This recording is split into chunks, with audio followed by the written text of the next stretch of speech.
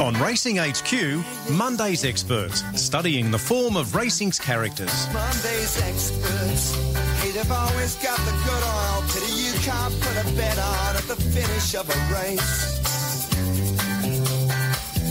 Did you see what I mean? Welcome to Monday's Experts on this Monday, naturally, and it's an opportunity, as always, to find out a little bit about the story behind a name, and a name that we've seen been popping up in our form guides for many a year, especially in that southern part of New South Wales, and when the opportunity has been had to come to town, is Kym Davison. And Kym, of course, trains there at Albury, and I thought with the Country Championships in full swing, and later this week I'll be in Albury for the big luncheon. They're having a commercial club luncheon for their big Gold Cup, and I'm going to be hosting that lunch with Gai Waterhouse, Danny Beasley. It's going to be sensational. I thought, why not focus on a trainer from that part of the world this week? And as I said, everyone's got a good little story. Kym joins me now. Good morning, mate.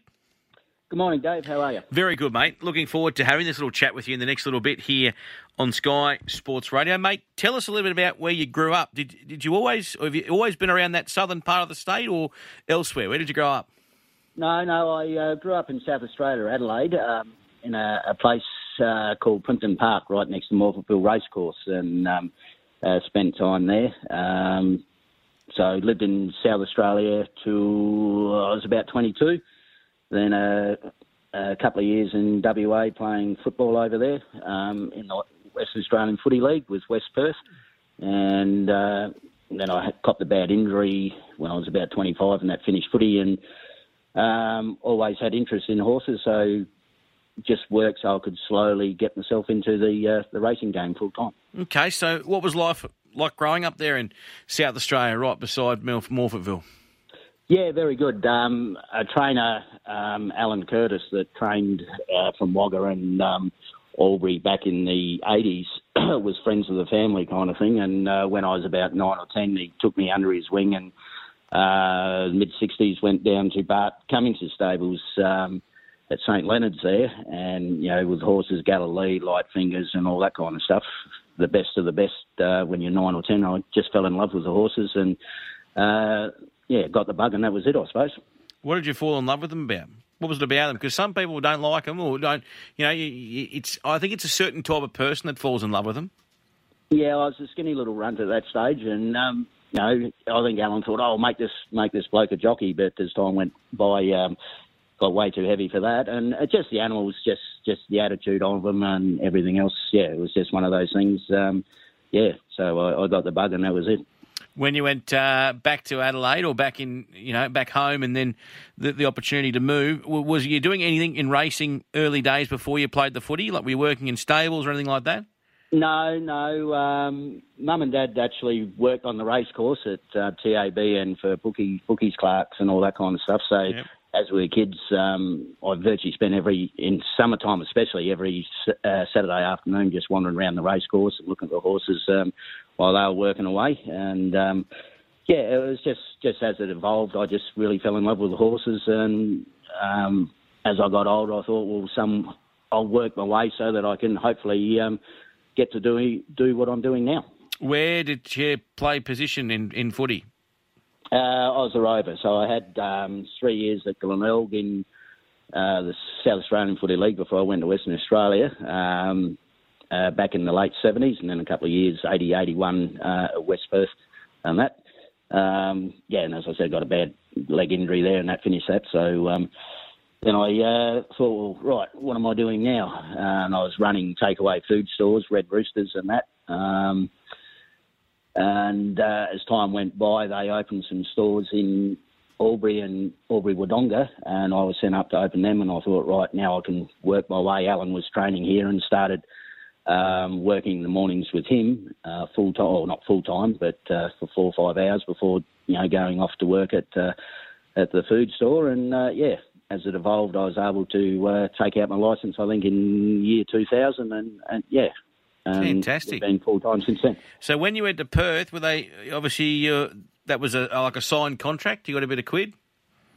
Yeah, money wasn't all that big back in those days, but... That's all right, but it's good to reflect. What did they used to pay you to play a game? Back there, I think the contract, when I went over there, was only 200 200 a game. 200 a game, and they give you like a house and like place to work during the week. Yeah.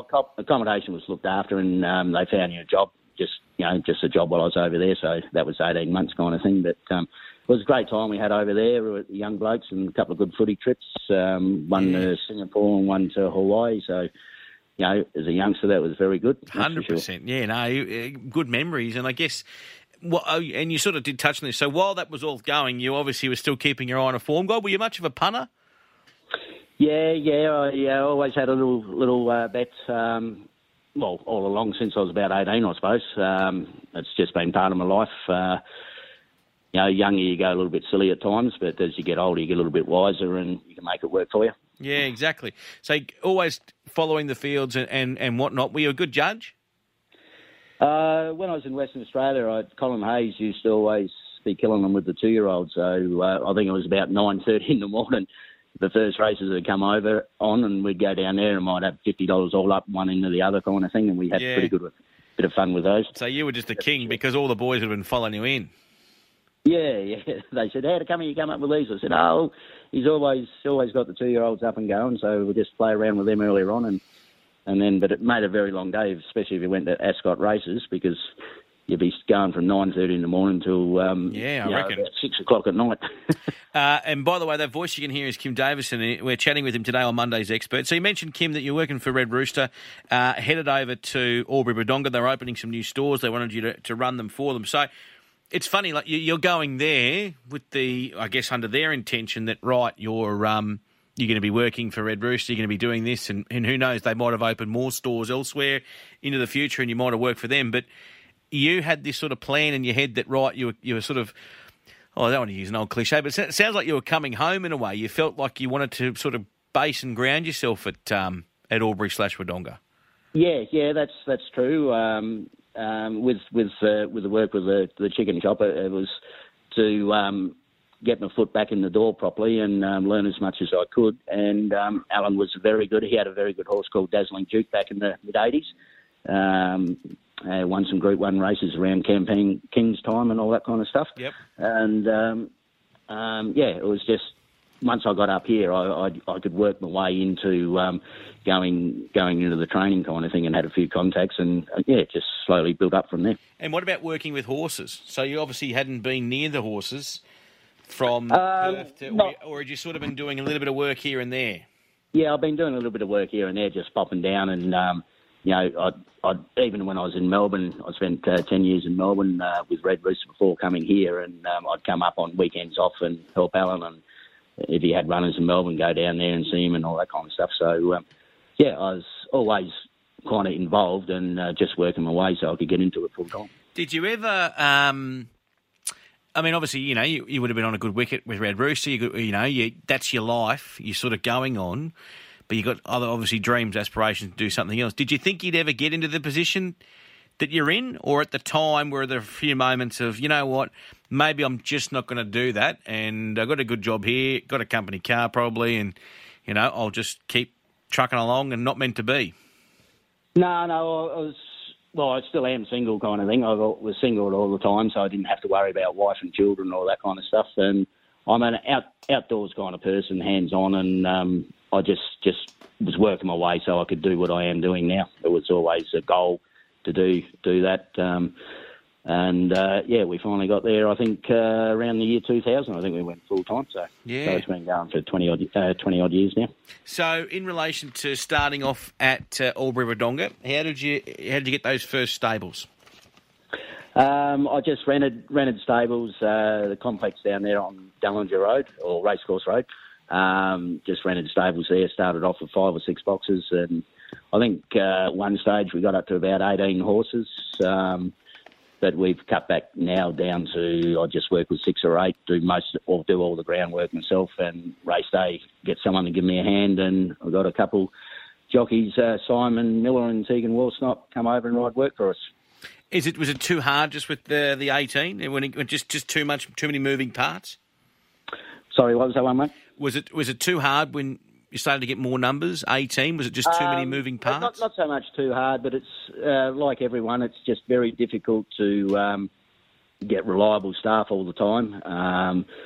And, some owners kind of are a little bit slow, so that makes it a little bit hard. You're always chasing. The more you got, the more you're chasing.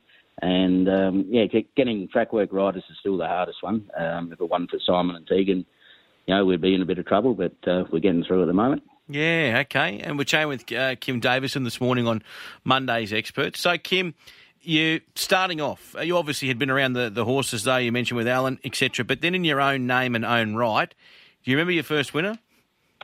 Your Cello Mio, I think it was a horse we bought out of Melbourne off David Hall. So I think it took about 12 months to get the first one. 18th of December it was, 2000. Did I go right? Did I get it right? You were, mate. Cello Mio. It was at Albury. It was a Class 1 handicap. That's right. Yeah. And, and we just slowly built our numbers up from there, and we've had some good years and some quiet years like everyone. But at the moment, we've got a very good batch of horses, so we're really looking forward to the next 12, 18 months, 2 years. Do you remember your first runner? Oh, now you're working me. Maybe Captive Walk. Yeah, you're 100%. No need to phone a friend. And that was at Albury. That was the 26th of September, 1999. So you're right. There was obviously a 12-month period before your first winner. Did that play on your mind?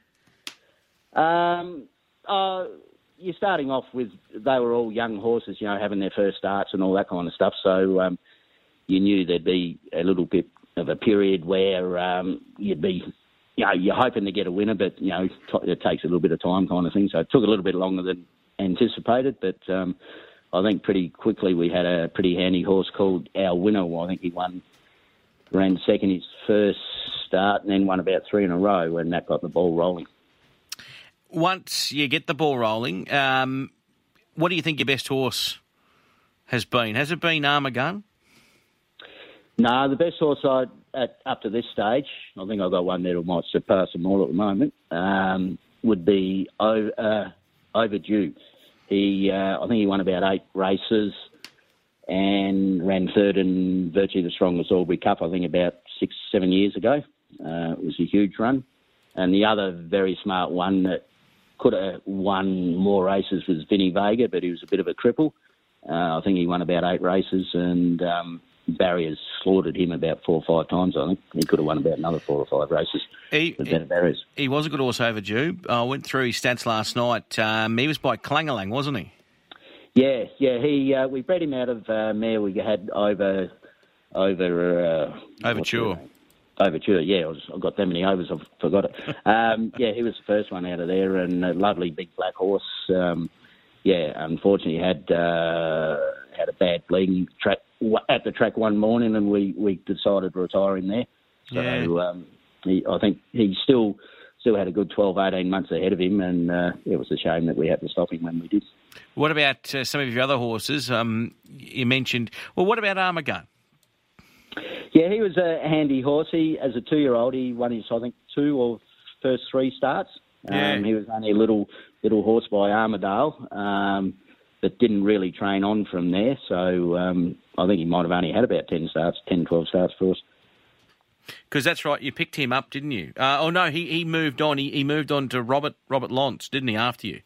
Yeah, that's right. That's right. But he won those first 2 races. Hospitals rode him, Brendan Ward. He won at Wagga. Right. He won at Albury. In around some good horses, and obviously, continued on his way. Do you feel as though you've changed as a trainer since these horses, since these 02s and 03s? And because obviously racing's got, I think, well, you can correct me here, I think it's got harder. You need to have a better quality horse with what's going on with the prize money. So have you changed your methods? Yeah, methods have changed a little bit. And naturally, when you're starting off in your first 2-3 years, you've got so much to learn and all that. And especially the last 12, 18 months, a couple of horses we train, just entirely different. Daily Heads is a horse that, we only ride once a week or twice a week. And he's performing in career best form now. He's just a horse that's hard to work on the track. So we do a little bit of treadmill, walking, and just throw the saddle on him once or twice a week leading into a race, and he's thriving on that at the moment. And a couple of the others, you learn not to working quite so much in summertime with the hot weather. It takes a lot out of them and all that kind of stuff. So, yeah, just every horse is individual. And at the moment, as I said, I'm working with 6 or 8 horses, and I've got the time to spend on them. And I think it's working way better at the moment. What about, and we're chatting with Kym Davison this morning. Kym, what about some of the milestones and races you'd like to win in your career in the future, if you can? Well, I've got an aim, seeing we've run third in the Albury Cup, your hometown cup. I'd love to win that. And now, naturally, with the championships and all these lovely country races you've got coming up, to just upgrade the stock a little bit and hopefully find one good enough to be competitive or to be able to win one of those races. You mentioned before that you might have one that's better than them all at home. Is it Canny Hill we're talking about? Yes, it is, mate. Yeah. What's it about him? And how did he pull up after that run behind Bianco Villano? Yeah, well, the barriers, if we could have drawn a barrier the other day, I think he finishes top 3, no problem. He worked to get it. Well, it didn't work all that hard to get across, but raced a bit keen for the first half of the race. He got stirred up a little bit behind the gates and was still in front with 100 to go against the older horses, etc. And then he got beat 3 lengths in, half a second outside the course record. So he's done all the work, and really, I suppose he's entitled to drop right out, but he was there and battled on well. If that horse, if we can ever get a barrier with him, I think the last 4 starts he's had the outside gate, where you smother him away 4th, 5th, whatever else, and he's got a great turn of foot. I think you'll see a very smart horse. What do you do with him now? Do you try and target he's had a quiet week this week, and he's actually thriving. He was bouncing around on the track today.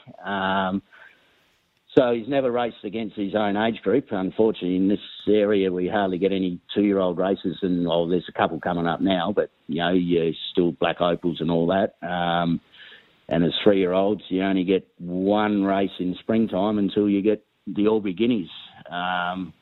So there's, I think, Saturday week, there's a 3-year-old 1,400-metre race at Flemington, and you've got the Canberra Guineas the day after. So we'll nominate to there and hopefully draw a barrier in one of them and most likely turn up if we can get a barrier. Okay, so Canberra Guineas maybe we might see, Matt.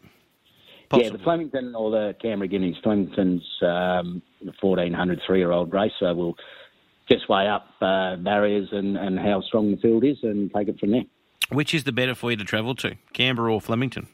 There's only 15, 20 minutes in it. I think it's 3 hours at Flemington, and Canberra might be just over, half an hour in it. Canberra's about 3.5 hours, so weather and track conditions will tell. Yeah, okay. And what gives you the confidence in the horse that he can be one of the best you've ever trained?